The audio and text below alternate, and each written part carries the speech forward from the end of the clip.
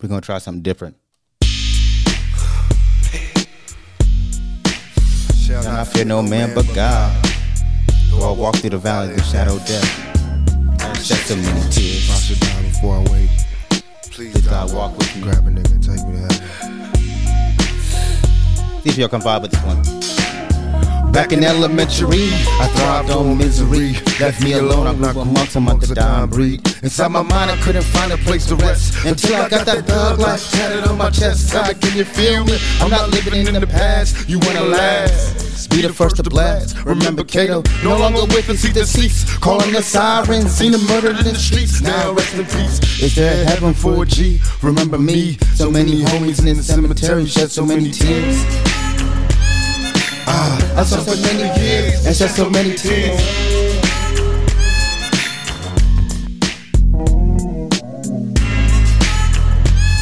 Lord, I shed so many years and shed so many tears. Now that I'm struggling in this business by any means, label me greedy, getting green, but seldom seen. And fuck the world cause I'm cursed. I'm having visions of leaving here in a hearse. Others doesn't feel me. None of away from all the pressure and all the pain. Show me some happiness again. I'm going blind. I spend my time in the cell, ain't living well. I know my destiny is hell. Where did I fail? My life is in denial, and when I die, baptized in eternal fire, shed so many tears. Lord, I shed so many years and shed so many tears.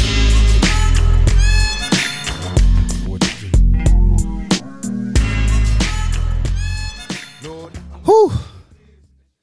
That is undoubtedly one of my favorite Tupac songs. I remember when I first heard those lyrics for the first time, I was like just blown away by his honesty and his passion, the pain, the truth.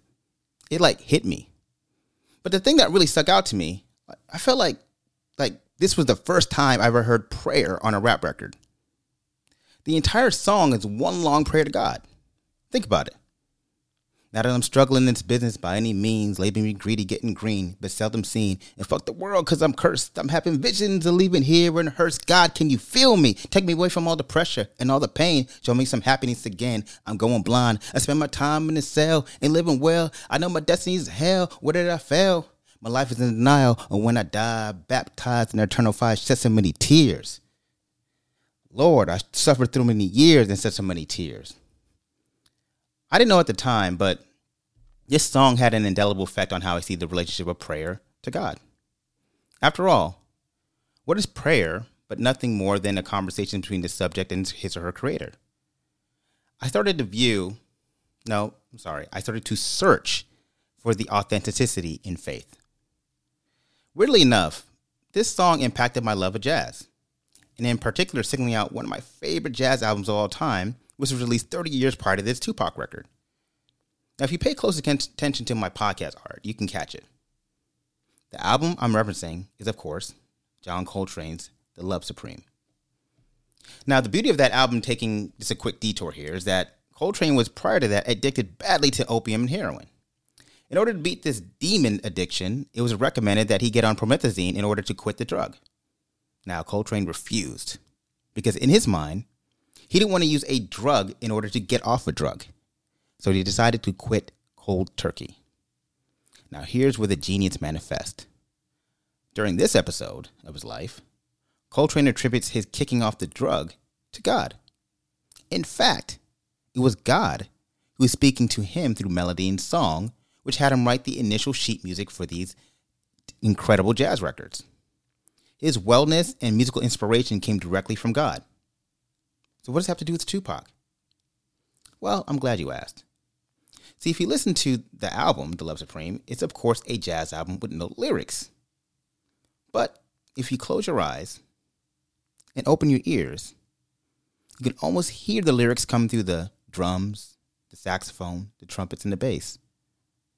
John Coltrane is literally praying throughout the entire album, with tracks called Acknowledgement, Resolution, Pursuance, and Psalms. It's obviously littered with religious themes, but as Coltrane put it, these songs were essentially a love letter to the Creator. In fact, A Love Supreme marked the only time that Coltrane wrote album notes for an entire album, and he presented it in a poem. This was a spiritual manifesto, his most personal statement, It was clearly very important to him. He consciously designed it to be interfaith. And although the album actually is only 33 minutes long, he avoided the mention of Jesus or any religious figures on the record, just only referencing God. He wanted the record to be a modern identity, Black religious empowerment, not confined to the orthodoxy of the Christian faith. Now, I personally think that it ending in 33 minutes was actually significant. But despite all that, despite fact of both Coltrane and Tupac saw their independent musical expressions as modern prayers to God, speaks to a larger issue: how does Christianity, and in particular the Black church, continues to modernize itself in presentation on how people choose to interact with God and the world around them. Listen, there's no secret that the Black church is a byproduct of a wicked slavery institution. It's because of this legacy that oftentimes the church is saddled with the ideal of legacy and format, and therefore ostracizing those among us who seek to have an authentic relationship with God that doesn't revolve around the brick and mortar orthodoxy of Black faith. So how does the church continue to thrive and survive when numbers show that Black millennials and Generation Z members have moved away in mass and large numbers away from the church, with many unintentionally getting their Coltrane on and seeking another way of worship that's away from the traditional avenues of faith and worship, and opting instead to operate with this quote-unquote spirituality that regular Christian orthodoxy doesn't have? It's not uncommon to hear people say, "I'm more spiritual than religious," especially in this current environment, where Black people are becoming more super sensitive to the progeny of social hierarchy of white supremacy. Can a church that was rooted in the primary objectivity of America's greatest sin evolve enough to keep its base of Black congregants, or are they destined to go the way to dodo, a trajectory of irrelevance and non-cultural importance? Does the church recognize when someone is screaming about societal injustices, poverty, shame, destruction, all these things that are essentially prayers of the people? If a riot is a language of the unheard, well, then songs and or mantras like "So Many Tears" are essentially the primal blood curdling of the overlooked. Both examples and both show examples or offer exchanges of Black pain demonstration. However, it's up to the church to move where the riots and or the screaming is. Or, if I may invoke an interfaith non-Christian reference, shout out to John Coltrane, the mountain did not move for Muhammad, so Muhammad went to the mountain. Welcome to Uncultured Bias Podcast. My name is Kamar Williams. I am your host. On our show, we say that culture is a matter of perspective and opinion. After all, culture is another way to say discovered. We are uncultured, we are biased, and we are Black. Now, if you're tuning in for the first time, welcome to our show. You know what? We appreciate it. We appreciate you guys checking us out. If you are not a first-time listener and you're just returning, welcome back, welcome back, welcome back. Yo, if you're a first-time listener or you're just a returning listener and current always supporting the show, we only ask that you guys continue to share the podcast, because we say that sharing is caring on this show. So share it with your friends, family, colleagues, even people you hate. I don't care. Just share the podcast. If you're going to share it, you can do it on, I guess, text message or social media, or even if you want to do email, I guess. Just go ahead and share that. Let everybody know what we're doing. If you're listening on an Apple device, we ask that you give us a review and a 5-star review and a message saying how much you love the show, if you're so inclined. There's a way for Apple to figure out if people are really engaging the show other than listening. So we just ask that people continue to do that. That would really help as well. All right, so we're going to give a shout out to our sponsors this week. New sponsor is Coleman Law. So you can reach them at www.coleman.law. You can reach them at 850-597-2990. By the time you hear this podcast, tax season is already over, but you still may need to actually, file an extension or do whatever or handle your tax issues. And Coleman Law is a tax law firm that can help you along the way. So please contact Coleman Law if you're so inclined. Also, if you're inclined to look for a real estate options, please contact Keystone Global Real Estate.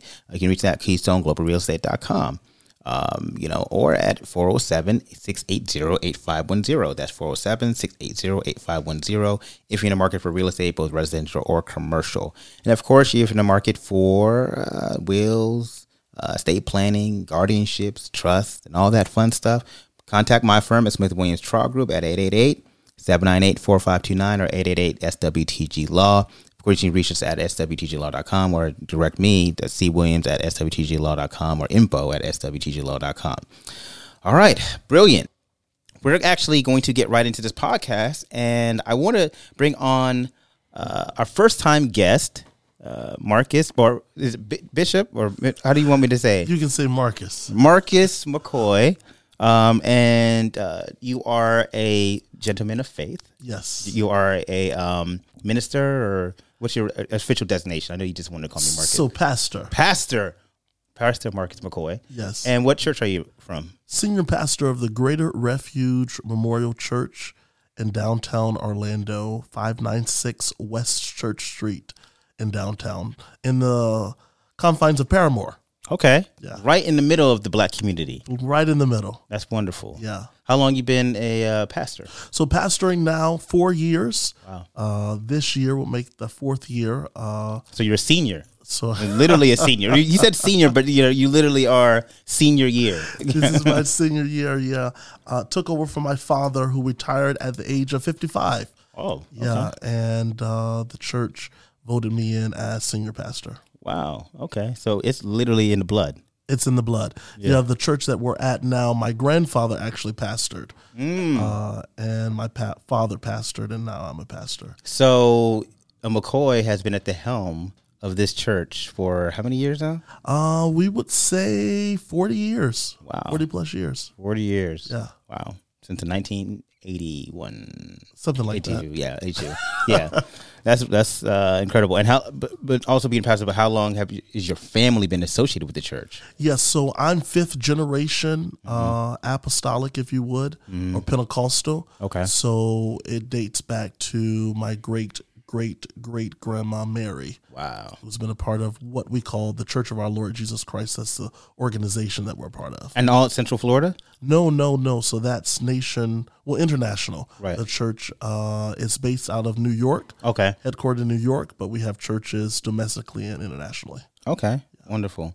So I always like to ask, especially first-time guests, when you first time listening to this podcast or, being a part of it, what did you take from the opening statement that I was making, and did you pull anything? This is my time to give you, because I took up a lot of air in the beginning. So some things that you kind of received from that, or maybe even like a challenge or whatnot, but I just want to hear your thoughts. Yeah, was really intrigued by the piece where you talked about Coltrane. Yeah. And y'all have to excuse me. No. No. Coltrane, and how the album didn't have any lyrics to it. Yeah. But if you listened, you could hear lyrics being ministered. And that just took me to David, who was a skilled musician. He was not only the king of Israel, but was a skilled musician, right, and ministered to Saul, who was the king. Yeah. And Saul, when he was troubled in his spirit, he called on David to play. Yeah. And not to sing, but to play. Yeah. And those troubling issues were then removed because of the skillfulness and the things that were being unsaid. Yeah. So I really identified with that. And, to tie it all in, the Psalms, which were written by David. Correct. And on the album, it's called Psalms. Really? Yeah, there's a track called the Psalms. I'm going to have to go listen to this. Yes, and I will tell you, like I said, it's literally a long form prayer. Wow. It's probably like an hour-long record. I don't know, but it's my favorite record. I know I did a whole opening with John Coltrane, but I love talking about the Love Supreme. I remember I was introduced to it in my 20s. Okay. And in college, and I was listening to the record, and a friend gave me the album because obviously it predates me, and I was like, "Yeah, it's cool." And he was like, "Did you listen to it?" I was like, "No." He said, "Okay." Yeah, of course I listened to it. He's like, "No, you didn't listen to it." I said, "How do you know?" He said, "Because you didn't tell me any lyrics." I said, "There's no lyrics, Jacob, throughout the entire album." He said, "You didn't listen to it." And so he's like, "Here's what I want you to do. I want you to go home, take the album again, and close your eyes, lay down, and listen and see if you can hear words coming out of the songs. And then you can come back and have a conversation about the album, about John Coltrane, about the love supreme. And of course, he does say, he mentions the love supreme, like throughout the album. But essentially, it's just there's no lyrics, but they are though. They are. And it's where, and this is the thing, the lyrics are because where God is present within those records. You can hear both the conversation between Coltrane and God because he's so happy that God delivered him. This is a exclamation record. These are exclamation records on Wax. He's happy. He's celebrating. He's literally telling God, "Thank you." Wow. But you can't hear, and that's why it's called the Love Supreme, because it was supreme love that brought him out of the despair that he was in. Wow. That takes me to the scripture that said he inhabits the praises of its people. So when you get into that place, God will come and sit like directly right where you are. Right. And you can minister. Right. He can minister to you and you to him. Right. And so I'm glad you said that, because it shows that, God doesn't have to be in the specific space of how we tend to like limit him. He's like, I would meet you where you are. I will come and communicate to you in this space that is comfortable and that, you can understand me. Yeah. And so it's unfortunate that it took him to get over drugs, but sometimes it's in our hardships where we meet, God, and we actually have the authentic conversations with him about our life, our despair, and what we're doing and why we're here. Absolutely. The text teaches us that tribulation worketh patience, and patience experience, and experience gives us hope. Right. So without those tribulations, and it then talks about glory in your tribulations, because at the end of it, you're going to be made better. You're going to be refined. You're going to see yourself and God in a totally different light. So it's almost like you have to go through these things. You have to go through. You have to go through, and so many people feel like once you name the name of Christ or you decide to follow Christ, that you're not going to have tribulations. Right. And some of the most heinous things were done to people of faith, and they had to go through. I mean, when you talk about John the Baptist, people were beheaded, were put in jail. Right. Talk about things that Tupac, Martin Luther King, and Jesus had in common. They're all returning citizens. Yeah. So you're going to have to go through things. Yeah. This is where I want to take this conversation, because I think about Black people, and my podcast is centered on Black culture. Sometimes I wonder,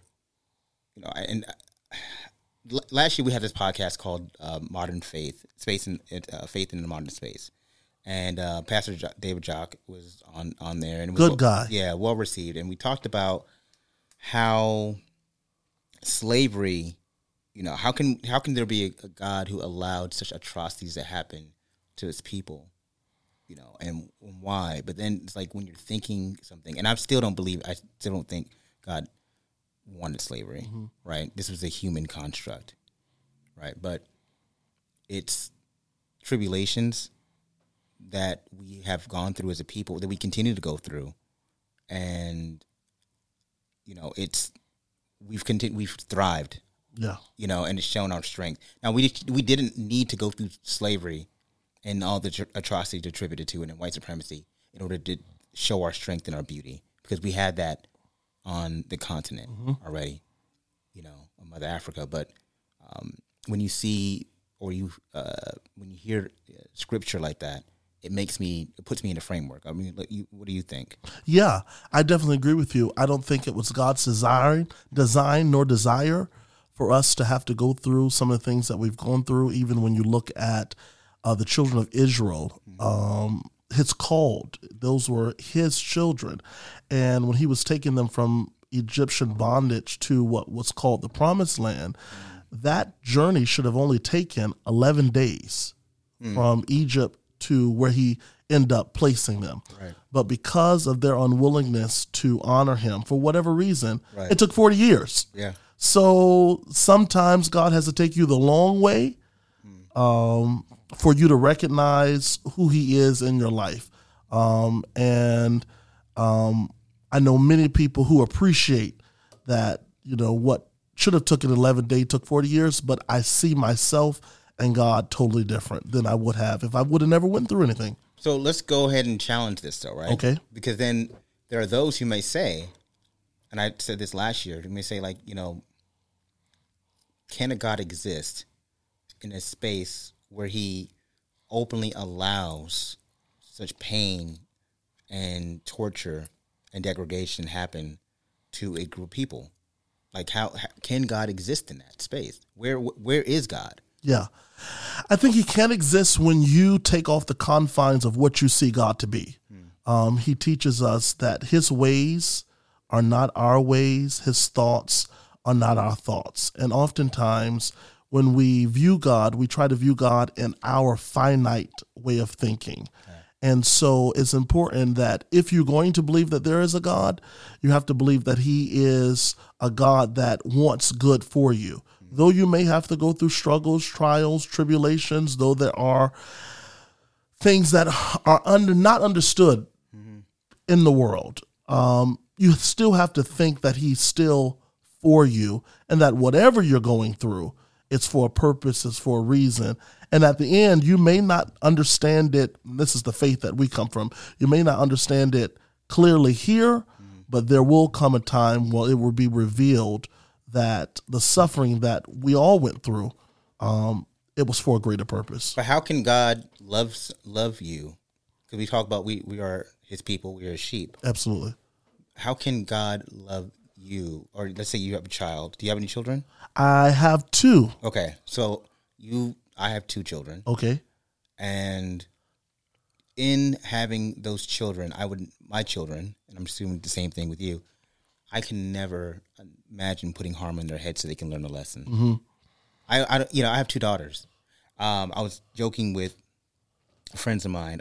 They have boys, and I said to them, they were like, "Yeah, I had to snatch up my son, and kind of give him a little pop to kind of get him together." Harm. Yeah, huh? A little harm. A little harm, right? Little love tap, right? To get him together because he just was being a knucklehead. And I said, that's fascinating. I said, I've never laid a hand on my daughters. Never laid a hand on them. I said, namely because I don't want my daughters to be comfortable with the concept of a man putting hands on them. Mm-hmm. And so they never have, and I never will, put my hands on them. I've never put hands on their mother either. So I don't even want them to see violence. Mm-hmm. There's no violence in this home. Now I may raise my voice, but even when I raise my voice, I don't want to yell at them because I don't want them to think it's okay for a man to, raise his voice to a woman. Mm-hmm. He can be excited. He can give levels of, of discomfort of how he feels about the situation, but he should never raise his voice to you. Absolutely. To communicate to you. So I say all that to say, that's my love to my children because I don't want harm coming on them. And I'm assuming you don't want harm to ever come on your children. So why would God want harm to come onto his children? Yeah, I don't think it's wanting harm. I think you have to look at it through a different lens. I think it's looking at sometimes we, because of whatever let me just say this to listeners, I don't presume to know everything. No. You're not omnipresent, right? But these are my thoughts. This is what I feel, my experiences with God, right. That going through situations is not like God wanting harm for you. Mm-hmm. As a parent, as a new parent of 2 young children, often rely on the advisement of parents who have raised children. Yeah. And some parents will tell you that sometimes they've had to let go of their children in order for them to get to a place of responsibility. Right. And so it was hurtful for them to let the child go and to fall. Yeah. It was hurtful for them to see the child struggle. Yeah. But at the end, they knew that the child needed this struggle, the child needed this uncomfortability to get to a place that it understood that it has to be held accountable. Yeah. And so I see the same thing with God. A lot of things we say God does, it's more so I would like to say he allows. And he allows it for a purpose. But what is the purpose? What can be the purpose of and that's the faith. Mutilization and, what can be the purpose of indoctrination? What can be the purpose? Why would something want to create such an environment of pain? Yeah. Like, and because he's allowing it. And I'm not talking about saying I don't believe in God. Oh, yeah. But I'm talking about for those who say that God doesn't exist. Because God existed, there wouldn't be pain in the world. Mm-hmm. Well, right? Who says that? Where do we get that construct that there won't be pain in the world because God exists? I don't. So you attribute something to a God that you don't even have a relationship with, because God never says in His Word, He never teaches us that you won't go through pain. Matter of fact, He says all things work together for those who love the Lord. For those who love the Lord. And so we take that all, the good, the bad, the things we understand, and the things that we don't understand. And that is the faith that one has to have. Right. That I may not understand why He's taking me this way. I may not understand why there is such degradation and, issues going on in the world. I don't understand why, parents, children are taken away from their parents, and you see all the just atrocity in the world. I don't understand it at all. Yeah. But I know and I feel that there's a greater purpose for this. Right. Because if you don't, then you allow yourself to become this, you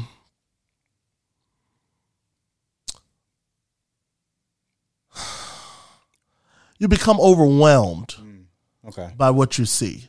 And that's what faith does. Faith helps you balance what's going on in the world. Because if you don't, for me, if I didn't have faith and an understanding that what I'm going through is for a greater purpose, I would collapse. Because there is so much that the world, individuals, we have to face and go through. Yeah, no doubt. So, I want to continue to push the conversation forward and let's talk about the modern church. I mentioned in my opening how Generation Z and millennials are moving away from church. Do you see that as well? Or have you seen the numbers? Yes. Okay. So there was a study done by the Pew Research, Dr. Bradley, who did a new study for African Americans in the Black church. It was a 2021 study, just came out 2022. And they did say that there is a falling away of millennials from the traditional, and I'm doing quotes, y'all can't see it. Yes. Traditional, quote unquote, Black church. So yes, there's data to substantiate that. What are your thoughts on that, on why? It's diverse. The Black church is not monolithic. Right. And so neither is the subject. So can I get an opinion? And then you tell me I'm right and wrong. You'd be like, and you can be just like my wife, like, you don't know what you're talking about. So, or as people might listen to this podcast, like, Kamar doesn't know what he's talking about. But I think two things. Number one, the church has failed to adjust to modern scope of how people see the world, right? And we can delve into that in a moment. And also, it's that people don't see themselves in the church anymore. Mm-hmm. And so why would I be a part of something that I don't see myself in? Or I don't see the representation that I'm looking for. I don't see like my ideals being shown through this particular periscope of faith. Yeah. I would agree that two of those are reasons. But I would add this one for me as the prevailing. It's because the church has forgotten its mission. Which is to minister to the lost. It's almost like the church nowadays wants to only minister to people who are fixed. Yeah. And that we don't want to really get down into the weeds of dealing with people who are dealing with a multiplicity of issues. It's become the gym for the weightlifters. And a social club, if you would, instead of a hospital. And so when you really think of a church, for me, a church is a place where the wounded comes. Our church is called Greater Refuge. Our tagline is Refuge, your place of safety. Yeah. And so we're downtown, and so I often have to remind my congregants who are older that, you can't be looking at people sideways when they come through this door and they have a smell. We're in the middle of Paramore, downtown Orlando. Homelessness. Yeah. Mental illness. Yeah. Abandonment. Yeah. All of that. And people, when they see the doors of the church open, they're expecting to receive people who are going to receive them. And then if you are, not in a place for that, this is not the place for you to be. Fascinating thing is that Jesus probably smelled.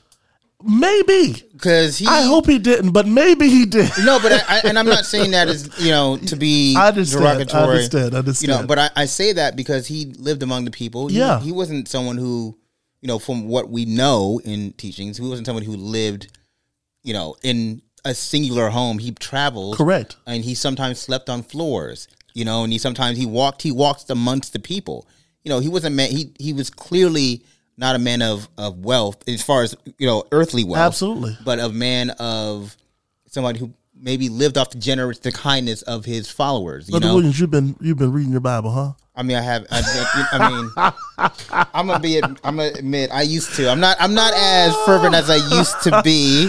Sounds like you know something about Jesus. Well, I mean, I did have some foundations. Very good, very good. You're right. You're right. Yeah. And so I think to myself that had Jesus walked into Greater Refuge, some may not recognize him because he didn't come through the aesthetic that we're, expecting, and they be like, oh, he got an odor, a BO.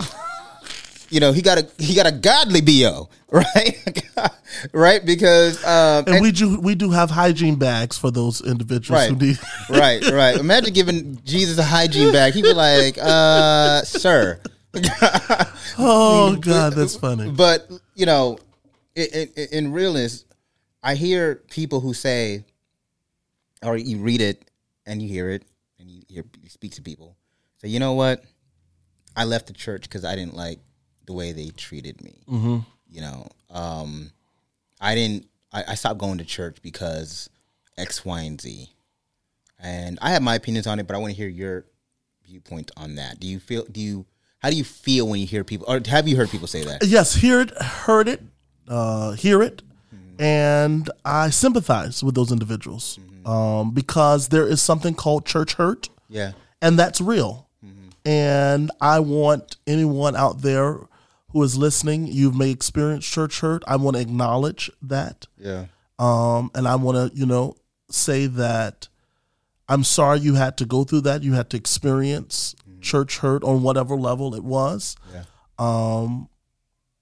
But Jesus didn't do it, right? So, yeah. So, don't turn your back on him just because you had to go through an unfriendly experience with people who call themselves his disciples. Right. I often try to remind people, you go through hurt on your job, but you get up every day. Right. And go through you go through hypocrites in your own house, but that don't stop you from opening up your door. That don't stop you from going home. And going home. Right. So if we could just with that same keep that energy. Keep that same energy. Keep that same energy. Yeah. I think that you'll get through it. Yeah. Others, I've been hurt by church. Again, 5th generation. Yeah.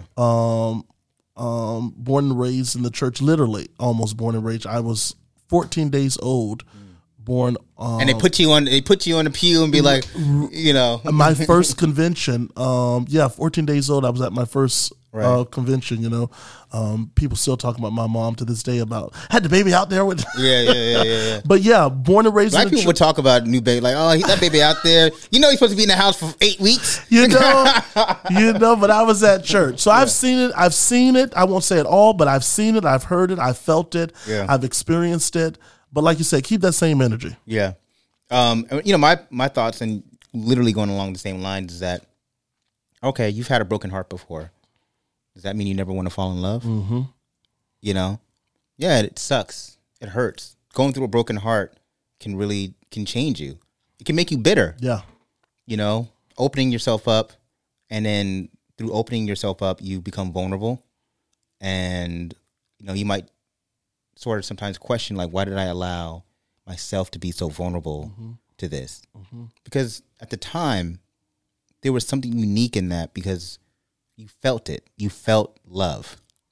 And when you experience love, it's a very addictive toxin to continue it. But sometimes that love can be poisonous because it's a toxin. Mm-hmm. And that poison, that toxicity, can harm the body. And so some people are like, I had love and it hurts and I had to walk away. But the thing about love is, if you've really, really had it, you want to go back towards it, And so church should be the same thing. Yeah. Or faith should be the same thing, because faith, when you've really had faith, if you've really experienced it, you've touched it, you've tasted it, you've been engulfed in it, it's been cloaked around you through the chilling moments of your life, and the bitter cold is whipping on your shoulders, but it was faith who put its blankets around you and protect you from the chilliness of the world. When you've had that, nobody wants to go back in the elements without a jacket on. You better paint this picture. Did y'all see that? The chilliness, the cold. You better paint this picture. Listen. You can use that on Sunday. Yeah, I ain't going to charge it to the game, So you can use that on Sunday, Yeah, yeah, that's true though. Yeah. So, I understand it, but I also want to challenge people to say, like, you have to look at it through a bigger lens and not through your own hurt, but look at through the bigger lens framework of your life or the world, because we often want to attribute this particular attitude to that particular sector of your experience, but then we don't want to transfer it to something else. Mm-hmm. It's like people who say LeBron James shouldn't be, he should stick to sports, right? He shouldn't be, while he's doing sports, playing basketball, he shouldn't be commenting on social issues with the irony that they're like at work, making a social media post about social issues. Maybe you should stick to accounting. Right? But we don't keep that same energy. We don't keep that same energy. Because we often, we forget, we bifurcate our own experiences when it doesn't align with our biases. Correct. And that's a poisonous thing. So, speaking of, keeping it forward, keeping it pushing, when you talk about just the modernization of the Black church, and it's in my opinion that, there was a lost opportunity in the last 20, 30 years of really getting into Black liberation theory. Are you familiar with that theory? Yes. Okay. You want to speak on that? Yeah. I agree. There were missed opportunities. Yeah. Because Black people during that time were just getting, in my opinion, to a certain level of wealth and influence. Yeah. And so once you reach a certain level of comfortability, and means, you don't want too much disrupting. Mm-hmm. Mm-hmm. Don't rock the boat. Don't rock the boat. You know what I'm saying? Money's good over here. Money's good over here. Life is fresh. I mean, you talk about during that time, you talk about for the church. Yeah. I mean, you go back to, your preachers. You had some, I think, preachers of L.A. and, just glamorizing, the lifestyle of the preacher, and even the church. Yeah. During that time, some of your biggest ministries were built. And I believe the church has gotten to a level of comfortability and doesn't want, in some respect, to have to fight some battles. So, I was thinking about, see if you can follow my train of thought. Okay. In the 80s, drug dealers used to wear flashy clothes, right? Accoutrements of success, the big chains and the big watches and, and designer. And they'd be in the hood and they'd get the cars. And it was designed to do one thing, to attract people into the lifestyle. right? Because I don't have that, but I see he has it. How do you get that? I have to participate in that. And then, you have people who are born out of those hard environments who say or see like, the way to attract the prosperity of God is to show the prosperity on oneself. And so they wear the accoutrements of success. They have the big cars, the nice clothing, the jets, some even, saying I have to get 20 something million. I know. Not saying I know because I said, but I'm saying like, but it's the idea that, if you can show that worshiping God can bring you these things, then what's the problem? What is the issue? That's what you hear. Like, what is the issue of showing God's favor? And so prosperity gospels have become popular, especially for those, to your point, who have a ideal of economic, advancement, and they say, you know what? I believe it's nothing wrong with making money. God wants you to make money so He can help the others. But we talk about sometimes something becomes so toxicity of it, And so, I look at it like it's become a toxic thing that has turned people off. Now they put their fingers to their nose because, like, I don't want to smell that toxicity of the prosperity of God, and it's been bastardized, curated into something not so beautiful. Mm-hmm. Do you agree or disagree? I agree wholeheartedly, and I say it's too much of it. Mm-hmm. Now let me just say this. I don't believe anything is wrong with the blessings of the Lord, for the blessings of the Lord maketh rich and addeth no sorrow. I'm not sorry about how God has favored me. Yeah. I'm not sorry about the doors He's open. I'm not sorry for the houses that I live in that I didn't pay for, or the land that I'm with that He has gone before me. So we're not saying none of that. Yeah. But when that is the focus, and you have lost the spirit of like liberation, that when you are focused more on the bottom line of how much is coming in and not how much you're giving out, then that's where you get an imbalance, and that's where the toxicity, you talk about it. And so we try to make sure that our ministry focuses on outreach, and that no matter how the God blesses. And Bishop Derek McCray, I don't know if you all know him out of the Experience Christian Center. Shout out to Bishop McCray. He teaches us. He was supposed to be on this podcast, by the way, but really? we ain't gonna get. I ain't gonna get onto you, Bishop. Today's a busy day. It's Good Friday. It's Good Friday. By the time people hear it, it's after Easter. But yes, it's a Good Friday. Yes, I will make sure. I will make sure he shows up. And actually, you know what? He's actually he just celebrated an anniversary. Yes, so shout out to him as well. Yes. I'm just. Teasing. Him and Lady T. Yeah. So Bishop teaches us, even with his setup, that his biggest line item or budget is outreach. Yeah. And so no matter how much we take in, we're putting that much out. Yeah. And so I think that's where the balance has to be, that if you are all about cars and clothes, and again, we're not with that, but you're not helping us on April the 19th to be in Tallahassee to stand up against Governor Ron DeSantis.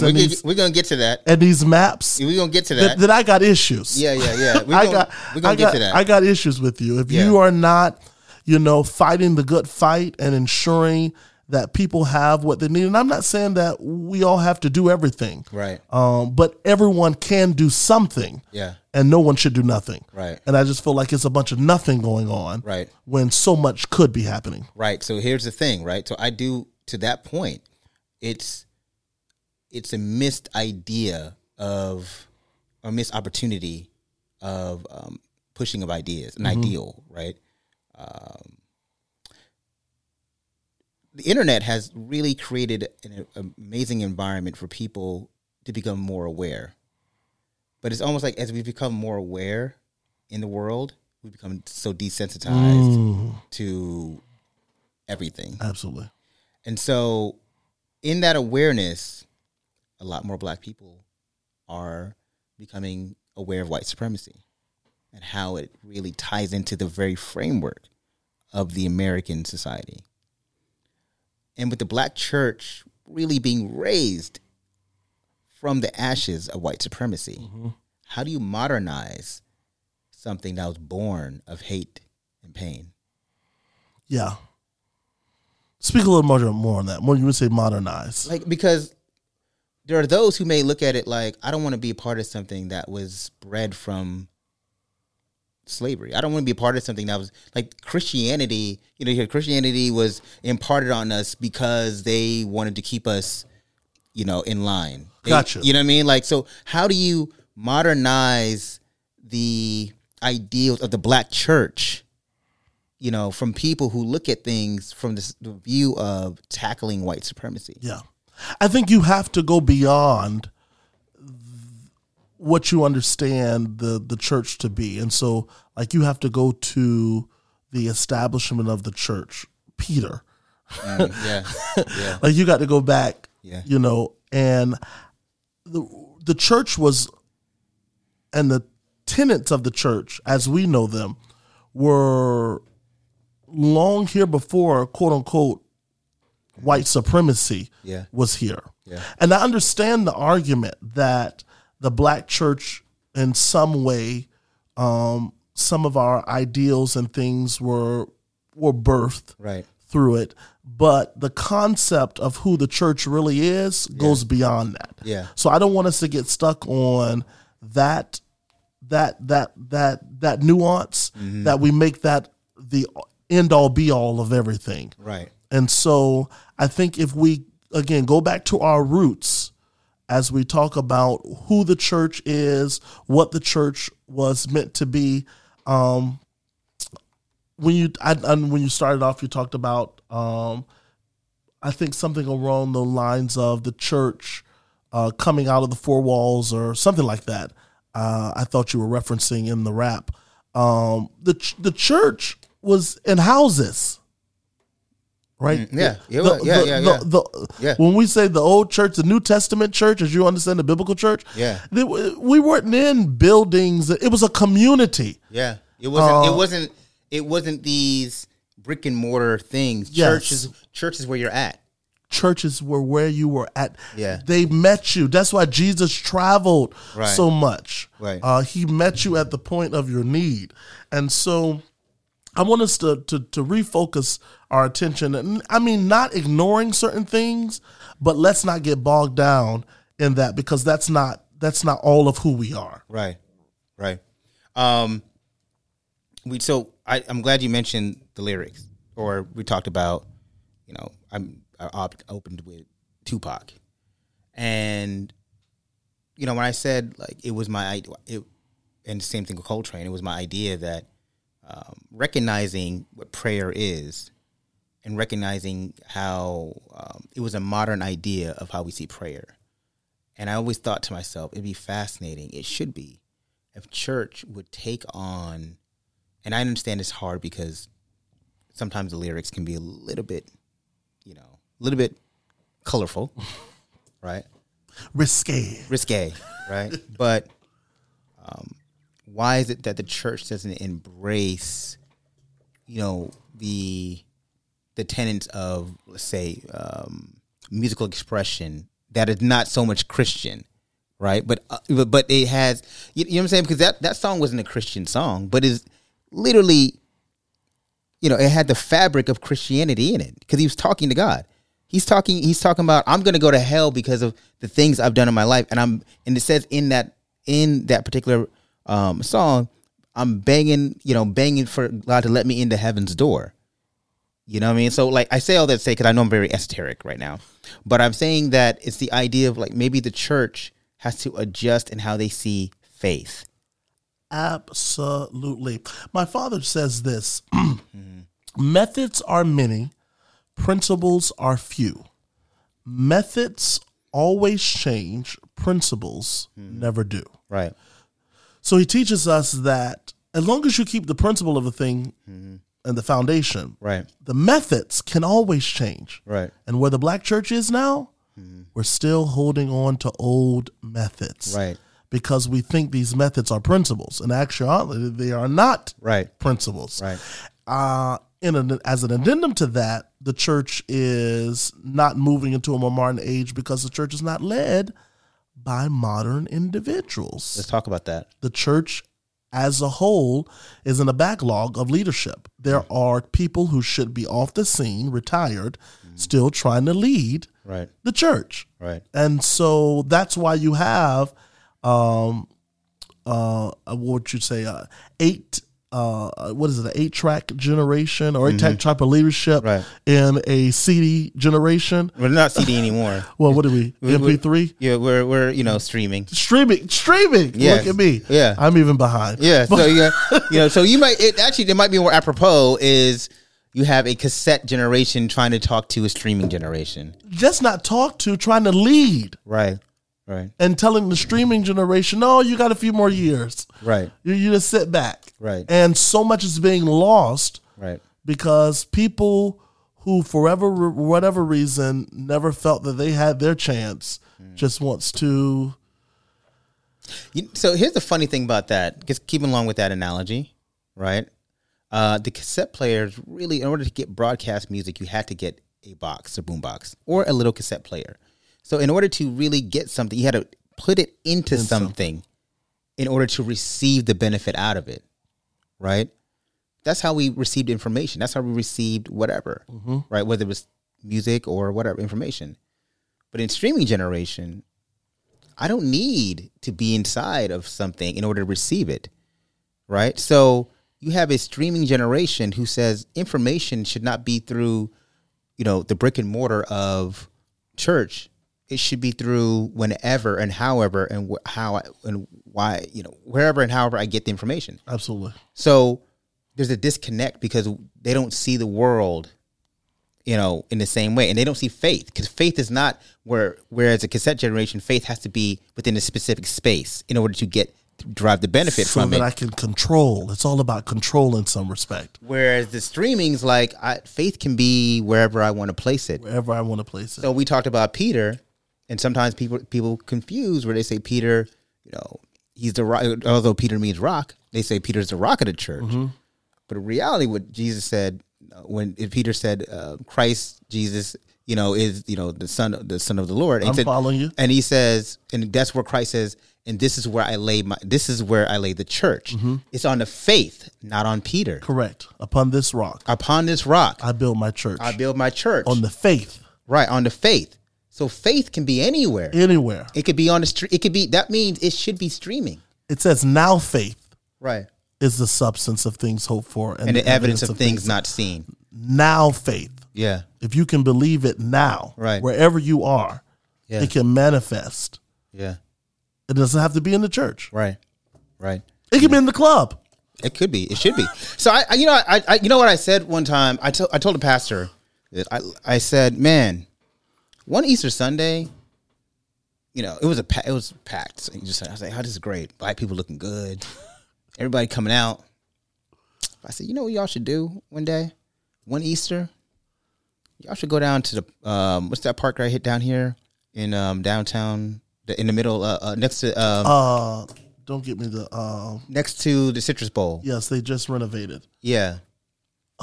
Doom, Lake Lana-Doone. Thank you. Yeah, and before it was renovated, we remember what Lake Lana-Doone used to look like before it was renovated. They would let us go down there as kids, right? Because it had a lot of people on Lake Lana-Doone that on a Sunday, that were just hanging out, drinking, smoking, doing drugs on a Sunday morning. Sometimes tricking on a Sunday. And I said, man, I told this pastor, I said, you should one Sunday really do service over there. Say, hey, we're not going to be in the church on this Easter Sunday. We're not going to tell that, but we're just going to one day just kind of, I'm going to get on a box, stand up and start preaching at Lake Lana-Doone. And I said, that would be a fascinating thing because you're preaching to the congregants who were never going to make it to Easter service. Yeah. And he was like, "Oh, that's an idea." You know, and black people say, "Yeah, it's an idea." I mean, that's not, you know. But I was like, "That's really just one." I said, "You didn't have to make it a tradition." I said, "Just one. It didn't even have to be Easter." I said, "But one Sunday, just try that." Yeah. They don't want to do that. I said that 10 years ago. You know, and you know, it goes to the point of I was trying to push them out of their comfort zone of how they deliver faith and the message. You know, because it's great for us to all get into, you know, wear our Sunday best. It's great for us to go to the church and wear our Sunday best. Correct. But sometimes people they're not even going to make it to the church. So you have to meet them where they're at. He says, go out, Mark 16:15, go out into all the world. Right. All the world. Right. Just not the world of the church, but all the worlds. Right. Whatever worlds you can find yourself, go into all the world and preach the gospel. It was Paul who went to everywhere in order to spread it. Paul didn't say, "Hey, meet me over here," in order for me, you know, for y'all to get this word. Paul said, "I will be in the prison." He was in the prison. Yeah. A lot of his letters were written in prison, in jail. In jail, you know. But you know, Paul also was ministering to those in the jail. In the jail, you know, and so that's where I was trying to tell this particular person, you should have a Paul-like service one day. Go to the spaces that don't smell so good, don't look so good, and minister. And that's what I said, when the church has forgotten who they are. Yeah. That is why we are somewhat in the predicament we're in, because we have forgotten our mandate, our mission, our purpose. Yeah. So let's talk about white supremacy and how it's really it's hurt the church, because how sometimes people end up creating ideals on white supremacy unknowingly, or anti-blackness rather. Okay. Right. And specifically, you mentioned Ron DeSantis and these laws, and even going down the muck and mire of it, how the churches are often afraid to really, you know, take on stances that mean a lot to black people, because they're afraid of losing either, you know, money, funding, or their status, right? But it's weird because I never see churches that lose their status because somebody decided to make a political statement. Brother, I don't know where they get it from. I don't know what you're losing. Right. But you're right. Yeah. I don't see it. You know, people say, well, we can't be too political because we lose our status. I'm like, can you show me the church that lost its status because they made show it to me. Show it to me that happens, and I can show you a million that are literally talking about vote for this person because he's aligned with God. Exactly. Right. It's a cop out. Right. It's a hide behind. It's sad. Right. It's very, very sad the way the church has just dropped the ball on the opportunities that have been afforded to arise and to be a shining light and beacon of hope. Right. Now that's, you know, clash. That's something that we always say. Right. But yeah, I don't know where they get it from.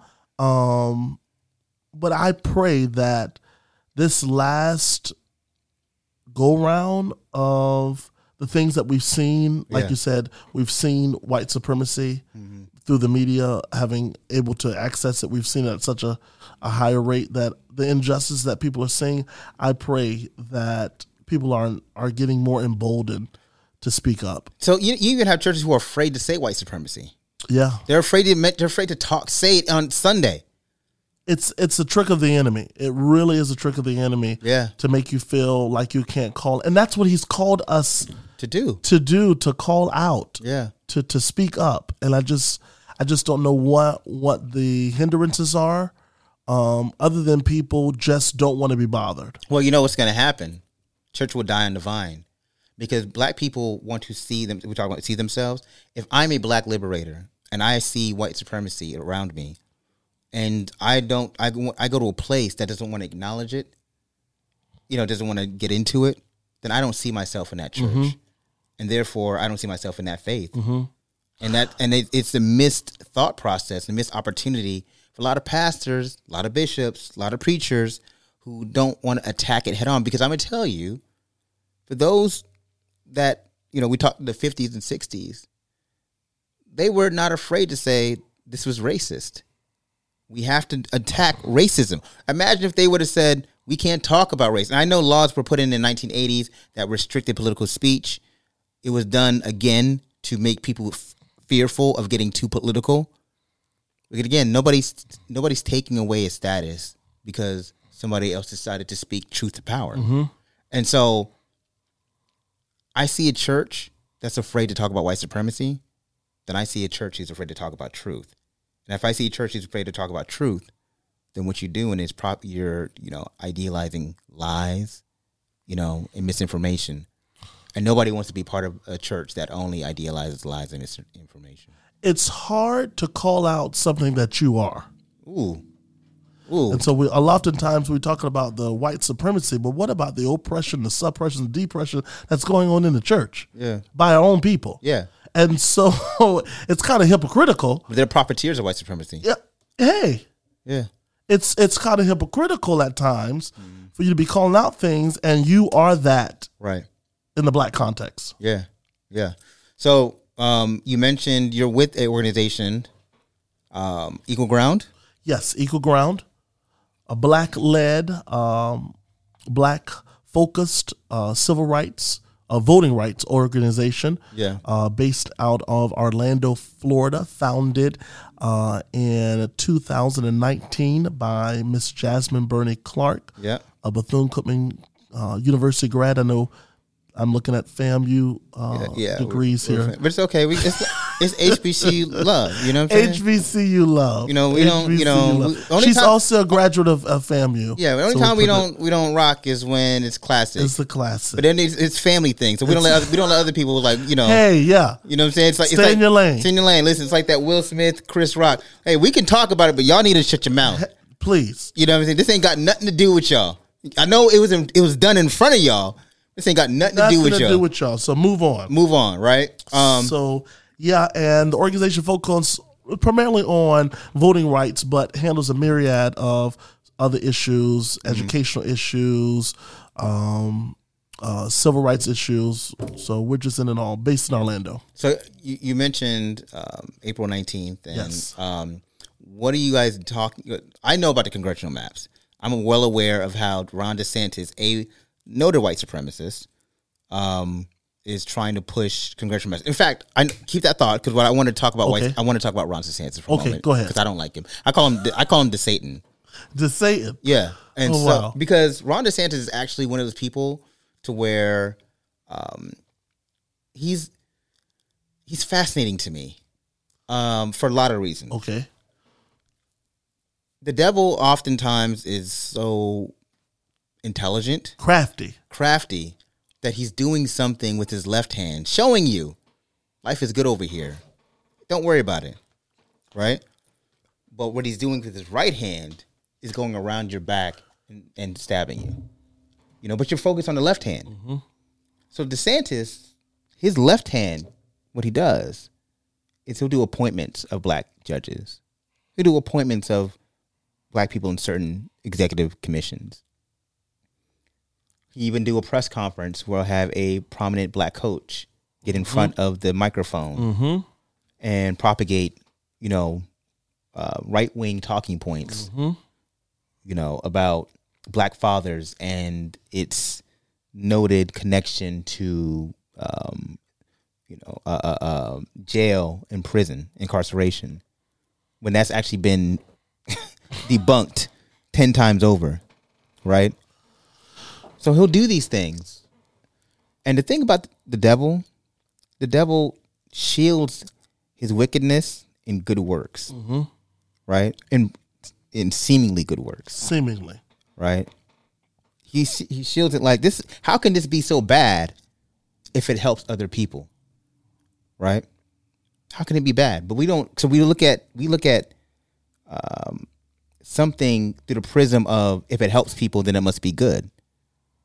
But we don't understand that sometimes it's not the help that is given in the initial focus, but it's the purpose, right? What is the purpose? What are we doing? So DeSantis, I call him DeSatan because a lot of times I'm not looking at, the left hand, what he always wants to do. He does these big headlines, and I see black people all the time. I've seen it throughout this week, especially this week. I saw a number of black people like, yeah, I'm going to vote for DeSantis. Oh, yeah, they said it. Jesus. Yeah, I'm going to vote for DeSantis. I rock with him. I like him. I've actually had a number of different black people say, I don't think he's a white supremacist. They literally have told me that because he's appointed black people. And then so my thing is, yes, he appoints black people. But at the same time, it's this man who's trying to take away black voting rights. But he's appointed black people. But it's the same man who's trying to restrict black education in schools. But he's appointed black people. But this is the same man who's openly trying to appeal a federal ruling that said Florida's laws that he stamped with his own, signature. Mm-hmm. They said, Florida is so racist that you need we're going to do a 10-year moratorium on y'all doing any more voting laws. That's how racist y'all are. And DeSantis is like, wait. I don't believe in that. We're going to appeal that. But you know what? He's appointed black people, and he actually cares about black fathers. These are the things that frustrate me because black people don't stay on message too much. We don't stay on code. We get so caught up in the left hand so much that we don't see the right hand. And it bothers me. It makes me sick. It makes me sick. Yeah. And I get to the point where I get sick and I get tired. Because I'm like, you know what? God bless sometimes. Because I'm like, I'm tired. You so far gone that if you are so far gone by an appointment that you can't see white supremacy, that I can't help you. Mm-hmm. I'm sorry. The thing about it is, a lot of times I heard black people say, I'm not going to get behind the don't say gay bill, which it wasn't even called that, but let's just whatever. I said, that's really fascinating to me. I said, you know what's really in that bill though? No. I just don't want my kids getting taught certain things. I said, well, I don't know if you've ever had kids in school, but they can't even get through regular curriculum. So I don't know what's being taught on that. But let's just keep it a buck, right? So but I said, you know what's really in the bill? What's really challenging? The thing that people that haven't talked about is that it's prohibiting the teaching of black education. Mm-hmm. That's really in the bill. Mm-hmm. It's the right hand that you should be focusing on, not the left hand that I'm challenging Disney and da-da-da-da. I don't care about all that. Yeah, that makes nothing to me. It's the right hand that's telling you that black education, we're going to prohibit what can be taught. But you know what? He appoints black people. So I went off on a tangent there, but I want you to, I just had to lay it out a little bit. Yeah. And I'm sorry. No, don't apologize. Don't apologize. Mm-hmm. You're absolutely right. And you talk about DeSantis and the devil. The devil comes to do three things. Kill, steal, and destroy. Kill, steal, and destroy. That's all the devil comes to do. So even if it's clothed in life, it's coming to kill, steal, and destroy. Yeah. And so you have to keep the main thing the main thing. And when people show you who they are, believe them. Believe them. I don't know why we have a tendency to, and I know from people of faith, it's, giving people a chance and love and all of that gracious stuff. But when people show you who they are, initially, take note of that. Right. And stop falling into the same pit holes that we keep falling ourselves into based on optics. And so, Governor DeSantis is one of the most oppressive leaders when it comes to stripping individuals, black people, of voting rights. Particularly. I heard it said that he will probably pull off single-handedly one of the most suppressive tenures we've ever seen in the nation. Yeah. Of single-handedly, basically removing the black vote in Florida. Literally. And so... But he appoints black people, though. But and then to that question, and what are these black people doing for you? Right. We've tried to meet with the Attorney General, not Attorney General, Secretary General. No. What is Surgeon General? Surgeon General. Thank you. Right. Surgeon General. Still haven't been able to meet with him. Right. But there's this statement that was on my social media where somebody said, black politicians, because I said the same thing. He's trying to strip black representation, and they often confuse or conflate the idea of black representation, and sometimes these black politicians get in office, which is true, and they don't do anything, and that is a different conversation. But you know why it's a different conversation? Because white politicians do the same damn thing. But you don't see white people being like, I'm not going to vote for white people. Yeah. You know what I mean? Yeah, but I do want to talk about the black politicians who are not doing nothing. That's another day or time. But no, we can talk about that. This is a podcast. I do want to talk about that. They're doing nothing. Let's talk about that. Yeah, I just feel, I feel, before we get off DeSantis. Yeah. I want the people to wake up, to see what he's doing, and to fight back. Yeah. So April 19th. Yeah. We'll be going to Tallahassee. For those who do not know, probably when this is released, this is over. So we'll probably be in litigation. Yeah. So the governor has done something unprecedented. He has presented now his third drawing of his own map. This is what we're saying, people. Hear me clearly. DeSantis is drawing his own maps. They don't say it a third time. DeSantis is drawing his own. He is determining who will vote where. Right. And what representation that area will have. Right. They don't hear you. But you know what? He appoints black people, so why are you so upset? Oh God. We went through the census. The census is very important because it gives you the population, and when the population changes, these maps have to be drawn. Right. The maps are currently being drawn, which will determine black representation. Right. Currently, we only have 4 black representatives on the congressional level. Let me see if I can remember their names. Al Hastings' seat, the new lady, I'm forgetting her name. Please forgive me. It's all right, but we have 4 congressional level, and then now he wants to remove 2. Val Demings, District 10, and Al Lawson, District 5. Yeah. Which will remove, and black representation is tied to so much, right? Because those are almost guaranteed votes on some black issues. Right. Not only that, in your district, the things that you see supportive of black initiatives, those things are going to be erased. Right.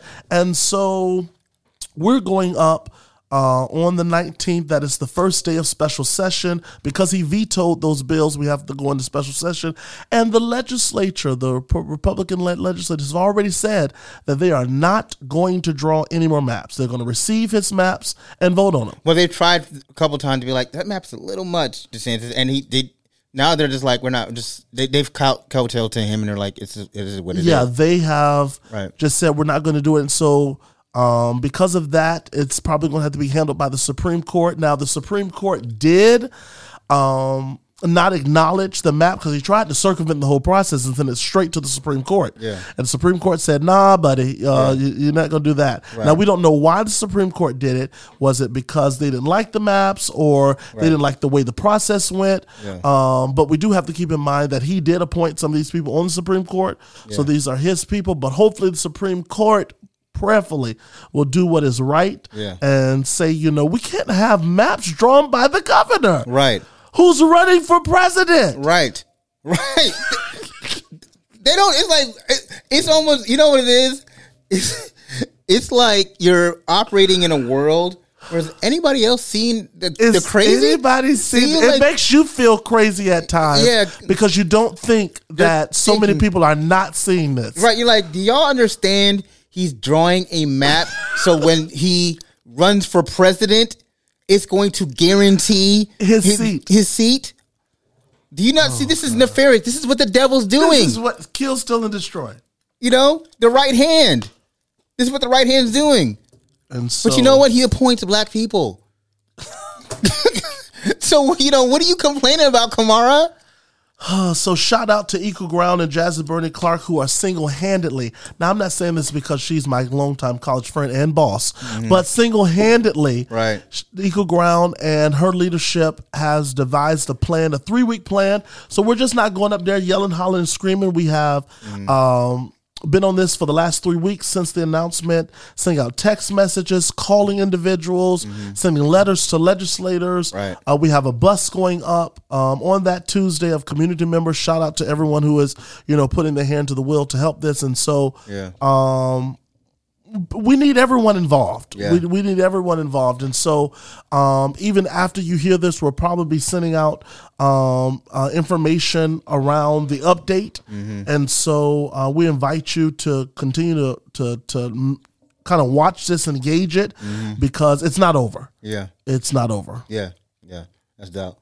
So let's go into the subject you wanted to talk about. Yeah, so black politicians not being worth a damn. That is... That's not what you said, but that's my word. That is part of the problem. Yeah. And I know that there are ethical issues like legalities that some people cannot say certain things or show up in certain places, but that doesn't stop you from writing a letter. Yeah. That doesn't stop you from making your voice heard. And right now we have a lot of African-American politicians who are running for other seats, but who I feel are not doing what they should be doing in the seat that you do have.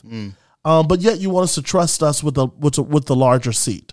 And it really becomes disheartening as a grassroots organization to really be fighting the fights that legislators should be leading.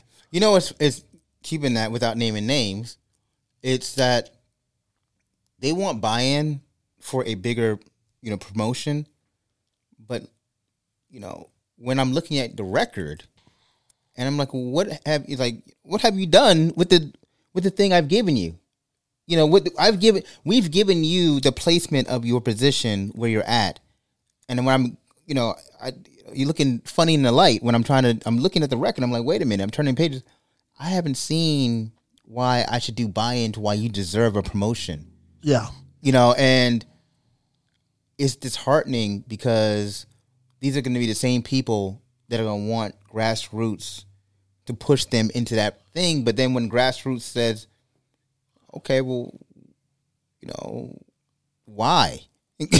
Outside of we don't like the other candidate, but why? And then we're deemed haters. Yeah. We're trying to be blockers. Right. Well, we're just trying to hold people accountable. And I think that's where, now I do want to put this in there.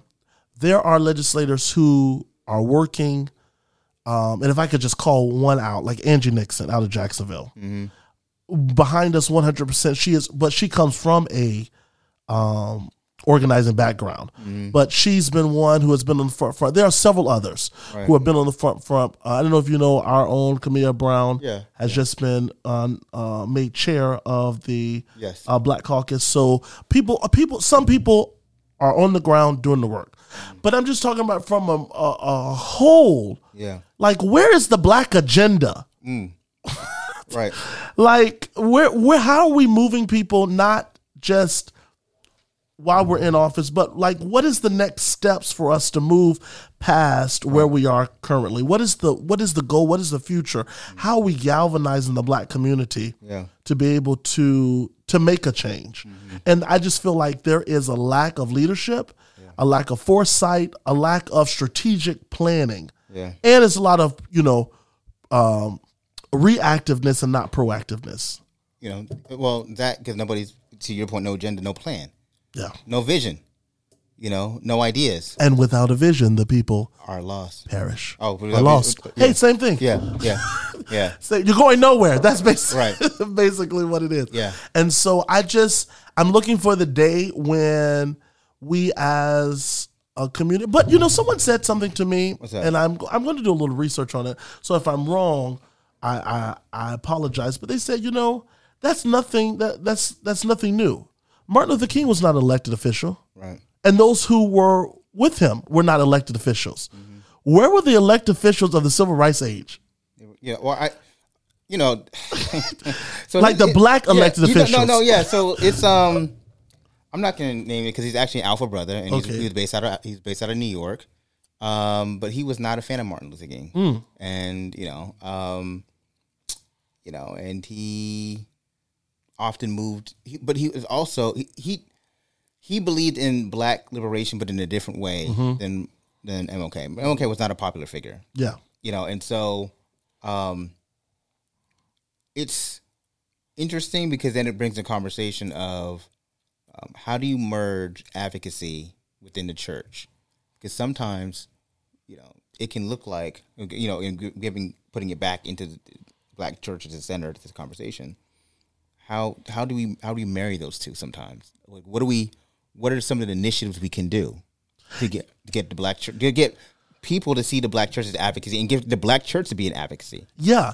Like I tell pastors always, first of all, you have to know your community, right? You have to have a heart for the community. Yeah. And a lot of times we want the community to come to us, and we have to go out to the community, which means we have to call our elected officials up. Hey, I'm coming in for a meeting. Our church wants to be an advocate. You have the data. Yeah. Where are the needs of the city? Yeah. You don't have to do this alone for those who want to get civically engaged. There are people within City Hall who have the data, who know the layout of the land, and can show you, okay, you want to focus on food, but food maybe not, it's mental illness. Or maybe it's not mental illness, maybe it's gun violence. Yeah. So you want to make sure that you are developing plans that are meeting the needs of the community and just not doing something for the cameras. Gotcha. That's one way to merge. It's to, first of all, recognize what are the needs and then equip the congregation to be able to meet the needs. That means bringing in experts and officials to teach the congregation, how do we deal with mental illness? How do we deal with gun violence? How do we deal with poverty and all these other things that the communities are faced with? And then it's raising your voice. It's showing up. It's nothing like a city council meeting, and instead of going to Bible study one night, everyone head down to the city council meeting. Yeah. That's going to be our Bible study. We're going to learn what's going on. That's I like that. We're gonna. And can you imagine? Yeah. Those city council people, if a pastor brought his Bible study, to a council meeting, community. I love that. I'm just thinking about the vision. I'm like, oh, that's great. Yeah. Do you know what that can say, what that can do? Yeah. And so the church has to realize it has the power. It just has to utilize its power. You know what I want to talk about? Yeah. I forgot to talk about this. So it kind of goes off subject what we were talking about. Okay. Spirituality. Yeah. And how black people say, I'm not religious, I'm spiritual. You've heard that? Yeah. That term. And how do you reconcile that within the black church? When I hear somebody just hurt, normally I can just almost, if I talk to them, they've been hurt. What if they're not hurt? What if they just say, like, I just don't agree with the principles of Orthodox Christendom? I have no problem with that, because a lot of the things that people say are God are not. And so my thing is, find God however you can find him. Oh, okay. Yeah. Because I like because at the end of the day, the Bible says, save yourself from this untoward generation. At the end of the day, it's not about how many times you went into the physical church, but it's your relationship with the Father. Yeah. And so however you need to find God, find him. How does somebody say, I haven't heard God, I haven't heard God's voice in years? You haven't heard God's voice in years. I want you to get quieter. You got to listen to the sheet music. You got to listen to the sheet music. I want you to get quieter. Yeah.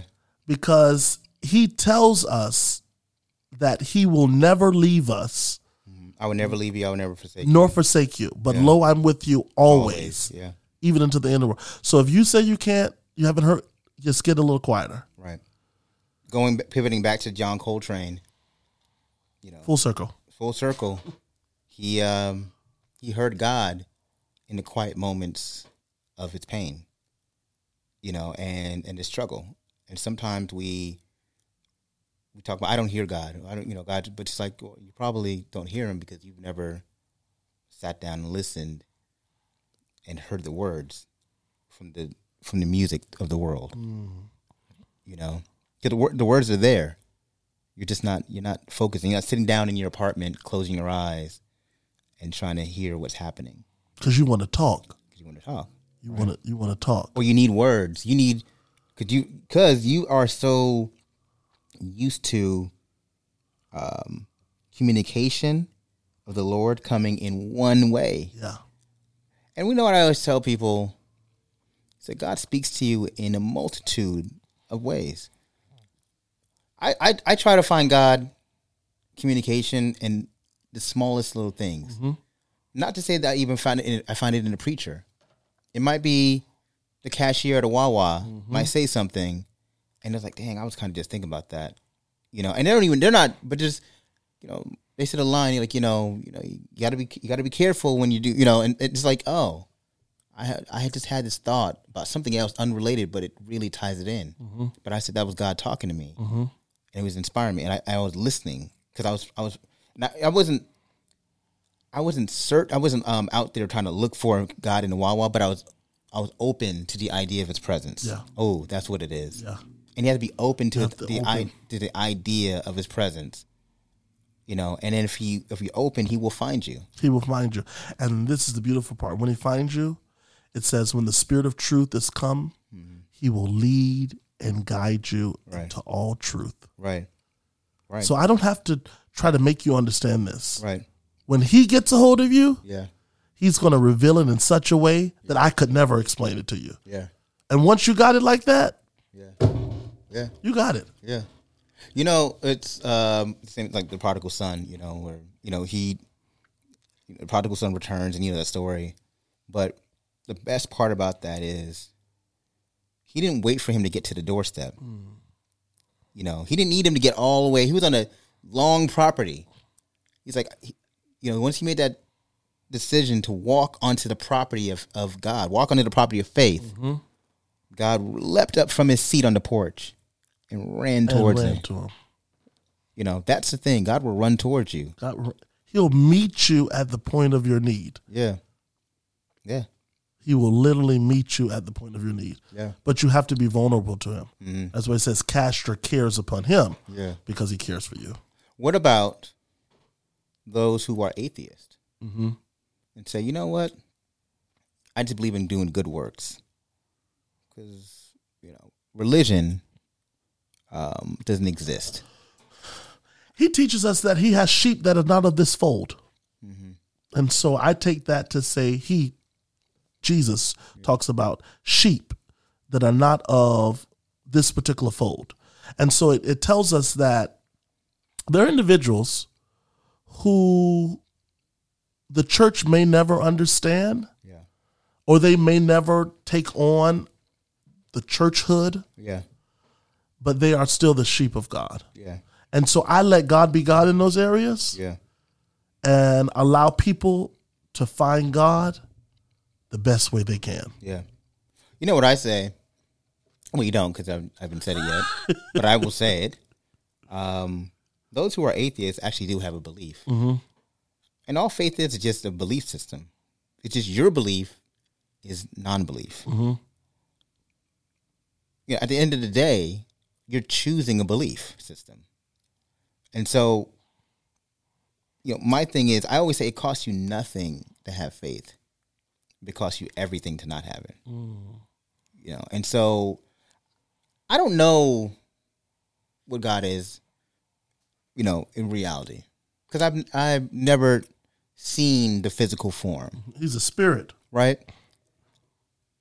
But I always say to myself that by the time I know what God is, it's going to be too late because I'm going to be on the other side, right?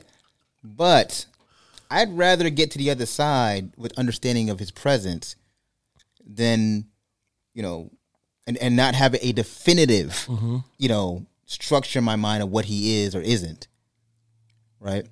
Then say He doesn't exist, and then I get to the other side, I'm like, well, I do exist, but you didn't believe, You know, and so I don't exist to you because you choose not to believe. So I always say you don't have to believe in a specific ideal of God as long as you know that God exists. Yeah. And guess what? If you even believe that God, or you believe, I'll even go even better. And you may push back on this one against me. I would say you can even believe this in the Creator, right? Because guess what? The moment you open your door to think there's something bigger than you in this universe, then God's like, okay. Now he's kind of he or she opening the door to think there's something bigger. I'm going to get off my porch now, and I'm going to run towards you to show that not only there's something bigger, but I am the thing, that you've been searching for. Yeah, mustard seed faith. Just a little bit of faith. Faith of a mustard seed. Just a little bit of faith. Right. Yeah. And the Bible talks about that he gives each man a measure of faith. Yeah. And so that's why I just let God be God in those areas. Yeah. Because I could never understand it. Yeah. I could never, work it out. Let God be God in those areas. And I truly do believe, my faith believes that everyone that's supposed to be touched by him, he goes to them and reveals himself in the way that they can understand, but you have to do this. A friend of mine said in theology school, God is not a rapist. He does not force himself upon you. Yeah. That was very graphic. That was very graphic. I was like, oh my God. Oh. Yeah. God's not going to force himself on you. God's not going to, that's what he says, choose ye this day. So the moment that he reveals himself to you, that is the moment for you either to receive or not to receive. Yeah. And that's your prerogative. Yeah. That's your choice. You don't have to choose God. Yeah. Yeah. I like that. Listen, it's Good Friday. By the time people... But you should. Let me put that in there. Oh, yeah, as a preacher. Yeah. But you should choose God. Right. Yeah, I got you. So listen, I'm going to let your final thoughts on God in the modern space, or the church in the modern space, or whatever subject we talked about, Black liberation. I'm going to let you give your final thoughts on this. It's a couple days after Easter by the time they hear it. But a lasting message that you think people need to hear that maybe we didn't even talk about. Yeah. Well, thank you so much for this opportunity to dialogue with you. I really enjoyed the conversation, and I'm made better by some of the points that were lifted up. Yeah. Thank you for the introduction to Coltrane. John Coltrane. I've heard Coltrane before, but I don't think I've probably heard the music, just didn't know I was listening to the music. Possibly. But I'm going to listen to music. Now, should I listen to this on vinyl? Well, listen. I'm one of those, what do you call it? I think vinyl always gives a uniqueness. Mm-hmm. But CD works. The CD works? Yeah. It's like good food, the palate. It's just a little different taste. Yeah. But if we don't have access to a vinyl. Yeah. My best friend. Yeah. I go get his. Or go to the store and go have a reason to go shopping. Yeah. You know what? I wish you would have told me, because I do have it on vinyl. Really? But, I would want it back. I'm not opposed to charging back. Hey, give me my record, Pastor. This will help me become more cultured. My wife will be like, what? Yeah. So thank you for introducing that to the listeners. Really appreciate it. Hopefully you find value in something that was lifted up. But in my closing remarks, I really want to encourage you to take ownership of your life. Yeah. Don't allow anything to control you that you are not, control you in such a way that you are just operating just to be operating. I want you to walk purposefully in your life and take accountability for the part that you play in the world. Yeah. And everyone, again, can't do everything. And God hasn't called everyone to do everything, but God has uniquely placed something in you to make this world and the world around you a better place. And I want you to lean into that. Yeah. And once you lean into that, I really do feel like life will be made better for you, even through struggle, disappointment. If you lean into that, I believe you'll have everything that you need. I know that I don't know you, but I'm praying for you. And I pray that God continues to bless and prosper you. Yes. Amen. So I like to end every pod on a love letter to Black culture. Okay. So, dear Black culture, we just took a deep analysis of where Black church is, or where the Black church is, or where it's been, or where it's going. And what are our expectations? How does the church reach those in the flock who have become less Christian and more spiritual? Heck, how does the church address those who have walked away from religion altogether?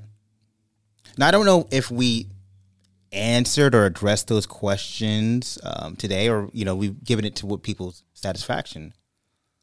But I do think we've raised some interesting topics of what is God's placement in a world that continues to not recognize his presence.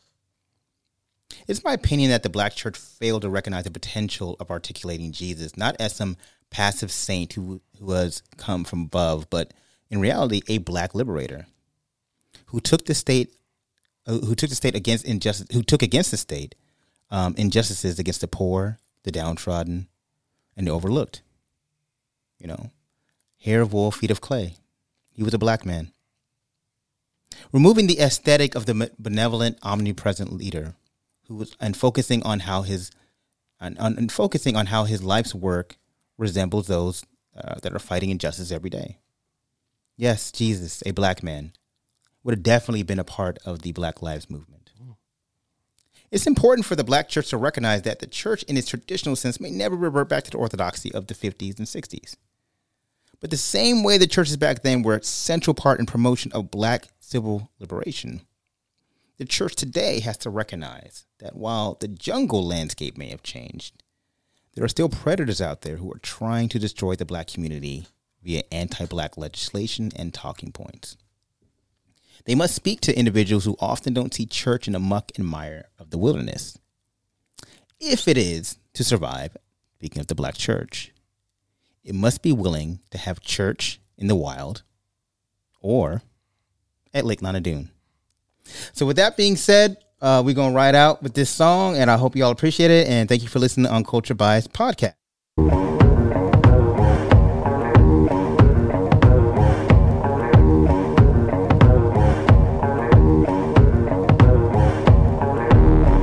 Human beings in a mob. What's a mob to a king? What's a king to a god? What's a god to a non-believer who don't believe in anything? Will he make it out alive? Alright. No church in the wild. Tears on the mausoleum floor, blood stains the Coliseum doors, lies on the lips of a priest, Thanksgiving disguised as a feast, rolling in the Rolls Royce Caniche. Only the doctors got this, I'm hiding from police. Cocaine seats, all white like I got the whole thing bleached. Drug dealer chic, I'm wondering if a thug's prayers reach. It's pious, cause God loves pious. Socrates asks who's biased, who y'all seek? Off Plato, screech, I'm out here balling, I know you hear my sneaks. Jesus was a carpenter,